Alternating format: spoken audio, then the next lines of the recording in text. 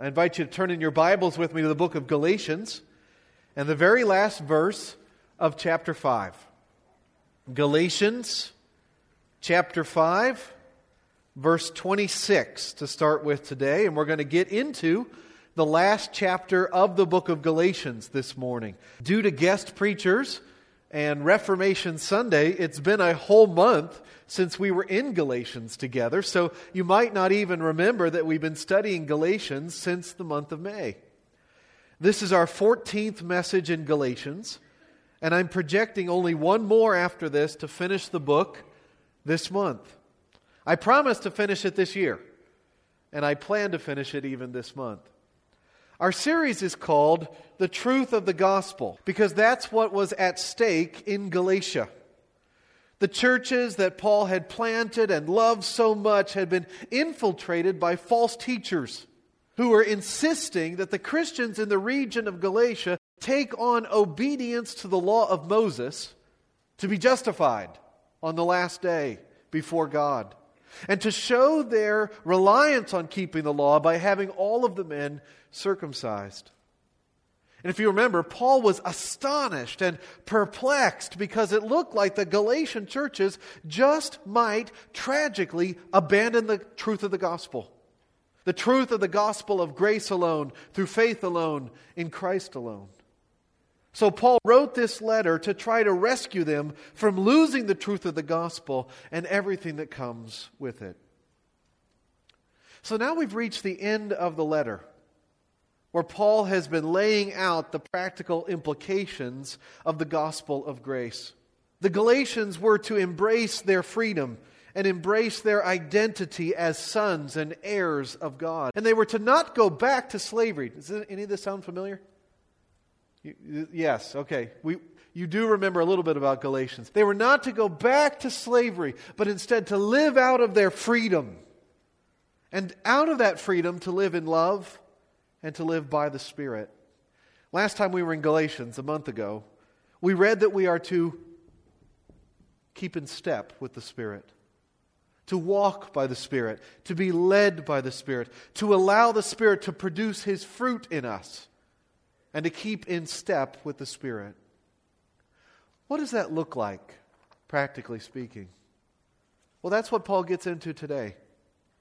Paul didn't write any big chapter numbers in his letter. 5:25 is immediately followed by 5:26 and 6:1 and so on in the original. So that's what we're going to do. We're going to read now, 5:26 through 6:10. And then we'll pray, and we'll talk about what these verses mean and what they're telling us to be and to do in November of 2017. Let's read. Since we live by the Spirit, let us keep in step with the Spirit. Let us not become conceited, provoking and envying each other. Brothers, if someone is caught in a sin, you who are spiritual should restore him gently. But watch yourself, or you also may be tempted. Carry each other's burdens, and in this way you will fulfill the law of Christ. If anyone thinks he is something when he is nothing, he deceives himself. Each one should test his own actions. Then he can take pride in himself without comparing himself to somebody else, for each one should carry his own load. Anyone who receives instruction in the Word must share all good things with his instructor. Do not be deceived. God cannot be mocked. A man reaps what he sows. The one who sows to please his sinful nature, from that nature will reap destruction. The one who sows to please the Spirit, from the Spirit will reap eternal life. Let us not become weary in doing good, for at the proper time we will reap a harvest if we do not give up. Therefore, as we have opportunity, let us do good to all people, especially to those who belong to the family of believers. Would you pray with me? Father, thank you for giving us your word. What a gift it is to have the Bible, to have your own communication to us, translated, faithfully into our heart language, the language we speak and think and dream in. Here it is.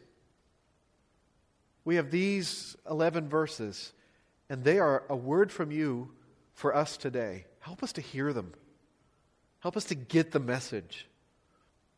Lord, whatever is in the way of that, move it. Whether that be our own sin, our own fallenness, our own distractions, attitudes, or anything that I bring as the preacher that's unhelpful. I pray, Lord, that you'd move all of that aside and help us to listen to you. Open our hearts, Lord, not just our ears. Open our hearts to receive the word. Plant it in us, Lord, and give us a harvest. We pray this in the powerful name of the Lord Jesus Christ. Amen. I want to start this morning in verse 9. I know that's a little different. Normally we start the first verse and we just keep on moving. But today I want to jump to verse 9. Chapter 6, verse 9 is one of my favorite scripture passages in the whole Bible. And it is also our new hide the word verse for the remainder of 2017, or as long as it takes for us to get it memorized.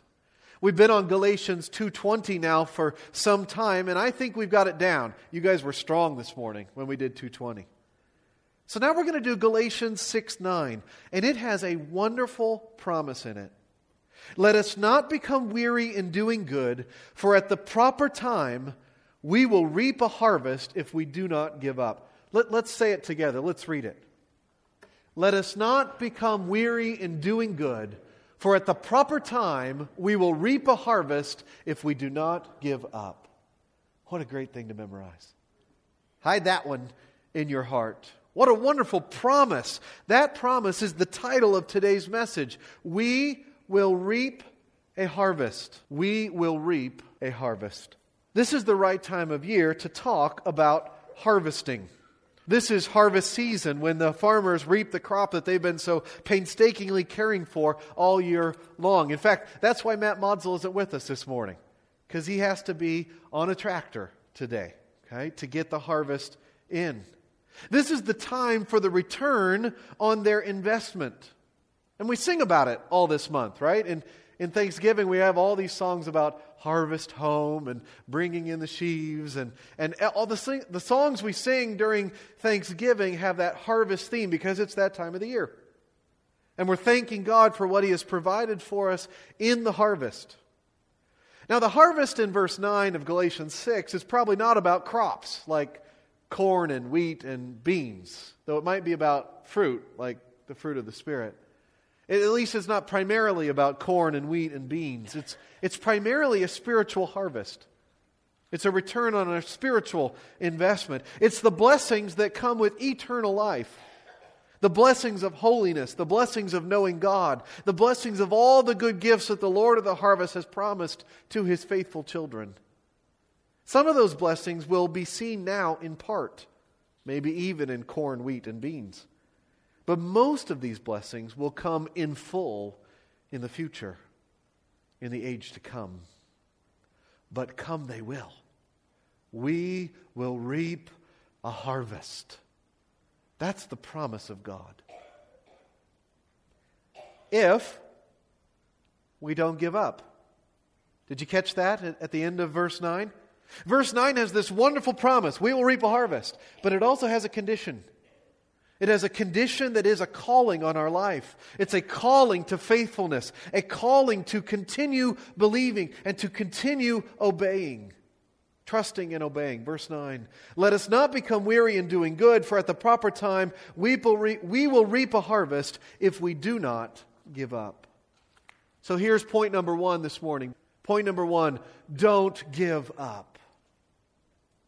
The first part of this verse says, let us not become weary in doing good. Let's not get fatigued. Let's not grow too tired to go on. Let's not lose heart. Don't give up. Of course, the Galatians were tempted to give up the gospel. They were tempted to believe a false gospel, another gospel which is really no gospel at all. But they were also tempted to give up doing good works. They were tempted to give up, to stop doing good. They were tempted to stop loving the people around them. That's easy to do, isn't it? To get just tired of doing good. To get what we call compassion fatigue. To just want to throw in the towel and stop loving the hard-to-love people around you. I mean, it's fine to keep on loving the lovables, but how about the unlovables? Man, it gets old real fast. That has happened to me at times. Let me tell you why this verse is so precious to me. A few years ago, I've told you the story before, but I'll tell you again. A few years ago, I grew weary of doing good as a pastor. I just got tired of doing what was right in a few relationships that were difficult for me. And so I just avoided people. Not the people that were lovable, that was easy. I kept doing that. But the unlovables, and we all are like that sometimes, I avoided them. I stopped doing that part of my job. I just made excuses. But God had engraved this verse on my soul. And it became my biggest goad, a little poke. Don't grow weary in well-doing. And it became then my prayer request. King James, let us not be weary in well-doing. And so at that time, I made a list of people to whom I needed to apologize. It was several people long. People that I had failed as their pastor in some significant way. I had just given up with them. And God said, Matt, do not grow weary in well-doing. It took me several months, almost a year, to apologize to everyone on the list. But by God's grace, I did. And I felt an incredible freedom and joy. How about you? Are you tempted to give up doing good? Hear the promise that goes with that calling. At the proper time, we will reap a harvest. I know, I hear it too. At the proper time, it says, right? Or in due season. That means waiting. That means being patient. That means that we sow now and we reap later. We can't say, boy, I'd really like an apple this afternoon. So this morning, I'm going to put some apple seeds in the ground. Right? So this afternoon, I'll have an apple. That's not how it works. There's sowing now and there's reaping later. So we've got to wait. And we can't give up while we wait. We've got to hold on for the harvest. We will reap a harvest. So don't give up. Are you tempted right now to be giving up? There are a lot of reasons to feel like throwing in the towel. I don't have to list them for you. I could do a whole sermon on why we might feel like giving up, but you feel that already. Do you feel the promise? We will reap a harvest. Now, what is it that we're supposed to not give up doing? Look at verse 9 again. Let us not become weary in doing good. Here's point number 2. Do good. Look at verse 10. Therefore, because of the harvest, as we have opportunity, let us do good to all people, especially to those who belong to the family of believers. Because we will reap a harvest, we're supposed to not give up doing good works, doing things that will serve others, doing good to all people, but especially the church, the family of believers. Do good. Now, what does that look like? I think that's what Paul is talking about in this whole section of Galatians 5:26 through 6:10. It's all about the good that we're supposed to be doing to each other. It's all about relationships. It's all about community. The good we're supposed to be doing to one another in the church. This is what keeping in step with the Spirit looks like. And it's what doing good to people looks like. So let's back up to 5:26 now and look at some specifics. 5:26. Let us not become conceited, provoking and envying each other. See, that's the opposite of doing good.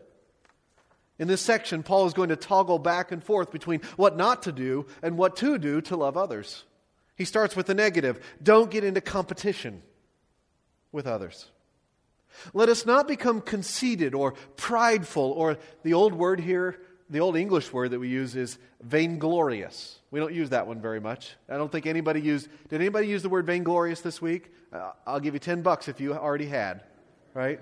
Yeah. I need a signed affidavit on that one, yeah. We probably didn't use vainglorious, right? What's it mean? It actually means empty of glory, or concerned about one's own empty glory. It's becoming so full of oneself that it leads to provoking or competing and envying each other. You see how both of those come from vainglorious? It's thinking so much about yourself that you can only think about others as they compare to you.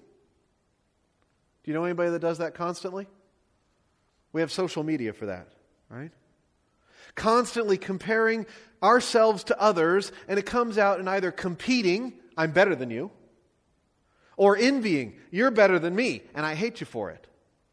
That's not doing good to all people. Look at what is, chapter 6, verse 1. Brothers, if someone is caught in a sin, you who are spiritual should restore him gently. Doing good to someone who has found themselves trapped in a sin means restoring them gently. Now that's not easy to do. For one thing, most people who are trapped in a sin don't want to be restored. They want to be left alone with their trap, thank you very much. So it requires a loving rebuke. And that's hard to do gently. So you can see why Paul says that we shouldn't grow weary in doing good. This is hard work. Loving rebuke gently. That gets tiring. But it's a good work to do. I know that right now, while I'm sane, I want someone to love me enough to step into my life if I get caught in a besetting sin and try to restore me gently. Because that's what love does. That's what Christians do. They help each other to get out of their sinful traps. Do you see how this is supposed to work? In verse 1, brothers, if someone is caught in a sin, you who are spiritual should restore him gently. Who's that? Is that a special class of Christians? They're the spiritual Christians. I don't think so. I think it just means the true Christians. You know, the ones who have the Spirit.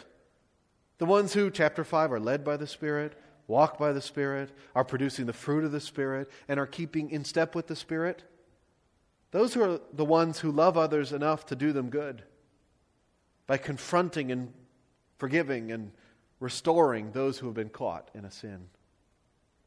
You see the warning, though, in the second half of verse 1? But watch yourself, or you also may be tempted. You might have the same temptation that your sinning friend has fallen into, or you might be tempted to pride. Tempted to think that because you are helping him, that you're really something. You're the spiritual ones. And you're immune to the sins of these lesser mortals. I know people who love to point out sin in others, but they can't seem to see it in themselves. Verse 2, carry each other's burdens, and in this way you will fulfill the law of Christ. That's what it means to do good to the family of believers. It means to carry each other's burdens. I heard Pastor Tim Keller talk about this verse. He said it's like helping somebody move furniture. If the chest of drawers weighs 200 pounds, you can't carry it yourself. Maybe there's some bodybuilder guys in here who can do that, but it'd be hard. But if two guys grab it, then you're both only carrying 100 pounds, right? And if four guys grab it and can get through the door with it, they only have to lift 50 pounds each. What I think is interesting is that this verse makes it clear that we all have burdens. We've all got heavy stuff in our lives. And we're not supposed to carry those burdens all by ourselves. You know, when somebody says, do you have a prayer request? No, I'm good. Oh, nothing you need prayed for at all? Now, I understand. They're like, oh, I don't want to burden you with my prayer request. But what does this say? This is our job, to carry each other's burdens. We're supposed to share our loads with one another. I help you. You help me. Everybody takes a corner. We get there. That's one of the reasons why we have the church. Carry each other's burdens, and in this way you will fulfill the law of Christ. Isn't that interesting? The Galatians were so concerned about obeying the law, or at least the false teachers wanted them to be. Paul says, if you love other people, especially the people in your church, and you carry their burdens, you're fulfilling the law. Not the law of Moses, the law of Jesus Christ. How are you doing at carrying the burdens of others? Are you praying for somebody? Some heavy thing on their heart? Not just saying you're going to, thoughts and prayers, but actually praying for them? Are you helping people out, the people around you? Unless this is your first Sunday with us, everybody in this room should have relationships with other people in this room and should know some of each other's burdens and be doing something to help each other carry them. That's what we're here for. To what extent is that happening? Are you doing that? This is what we're supposed to be doing. Now, it's going to look different for different people, right? My carrying somebody's burden, I'm going to carry one corner one way. Somebody else is going to carry another corner another way. We're going to have different people that we interact with, different callings, different styles. It's going to look totally different for totally different people. But that's what the church is supposed to be. Carry each other's burdens, and in this way, you'll fulfill the law of Christ. Do good. Our deaconesses are helping us do that, right? They're collecting those things there in the back. But they don't do it all for us. We don't delegate all the burden carrying to the deaconesses, right? We all do it for each other. Look at verse 3. Isn't it interesting how Paul keeps toggling between what to do and what not to do? Or maybe it would be better to say that he keeps toggling between how to look at other people with eyes of love and how to look at yourself with a basic mistrust of your own heart. Verse 3. If anyone thinks he's something when he is nothing, he deceives himself. Each one should test his own actions. Then he can take pride in himself without comparing himself to somebody else, for each one should carry his own load. Here's point number 3. Keep an eye on yourself. Paul is telling us to examine ourselves. If anyone thinks he's something when he's nothing, he deceives himself. I think he means if you think you're too good to carry somebody else's burdens, then you're in danger. You're not above helping somebody else with their problems. Watch out for that attitude. Test yourself. He says each one should test his own actions. Don't just test your intentions. Look at what you've actually done. Then he can take pride in himself without comparing himself to somebody else. Now, I don't think he means that you should expect to boast or take pride in your own actions on your own merits. That would throw out whatever else he said so far in this letter. It would be antithetical to everything he teaches in the rest of this letter and really all of his other letters. I think he's basically just saying that you should keep a critical eye on yourself instead of a critical eye on everybody else. I don't know about you, but that's what comes naturally to me. I kind of give myself a pass, and I'm always kind of quick to condemn somebody else. And if you can honestly say that your motivations come from faith and love, then you can boast that God has done His work in you on the day of Christ Jesus. And it's not what someone else has done, but what God has done in you. For, look at the end of verse 5, for each one should carry his own load. That's interesting, isn't it? Because it sounds almost like the opposite of verse 2, that we help each other carry their loads. And verse 2 said, everybody grab a corner of the chest of drawers, right? Now it's saying everybody has to carry their own load. It's different kind of loads. In verse 2, that's a burden, like a heavy thing. It's a trial, something difficult somebody's going through. In verse 5, a load means a responsibility. It's a calling. Verse 5 means that we don't pass the buck. We take responsibility for the things God has called us to do. Doesn't mean that we shouldn't expect help. Verse 2 tells us that we're going to need it. But it does mean we don't blame everybody else for all of our failures. Everybody needs to carry our own load in Christianity. We don't pass it off onto somebody else. Well, that's their job to do what God has called me to do. Of course, that's by faith as well. We don't carry our own load in our own power anyway about it. But we do need to keep an eye on ourselves. We need to have a basic distrust of our natural motives and inclinations. You know, that's not what Disney says, right? That's not what the world says. The world says, trust your heart, follow your desires. But the Bible says that's dangerous advice. We need to keep a weather eye on our hearts and our desires. Isn't that interesting? This whole passage is about doing good to others and being gentle with them. But it's also, at the same time, about being critical of ourselves and not going easy on our own sin. Helping others, but distrusting ourselves. How are you doing at that? For me, sometimes I'm good at that, but often I'm not. I let my guard down and I give myself little passes. And the next thing you know, I'm off course. I'm following my own desires and I'm thinking I'm better than somebody else. And I'm concerned that I'm worse than others and I'm jealous of them for it. And I think I'm really something or I think I'm really nothing.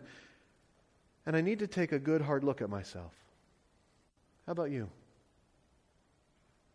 Verse 6 says, anyone who receives instruction in the word must share all good things with his instructor. This is also about doing good. I think this is basically a call to pay your pastor, and this church is really good at that. Thank you. But notice how he toggles from the good right back into the bad. Verse 7, do not be deceived. God cannot be mocked. A man reaps what he sows. Do you feel the warning? Are you paying attention? Do you feel this? He says, don't lie to yourself.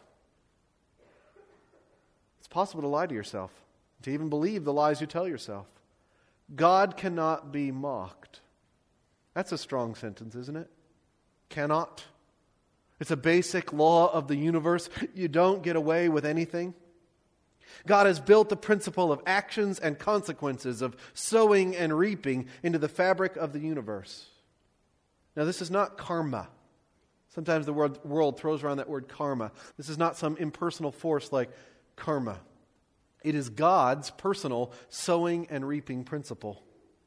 Do not be deceived. God cannot be mocked. A man reaps what he sows. The one who sows to please his sinful nature, from that nature will reap destruction. The one who sows to please the Spirit, from the Spirit will reap eternal life.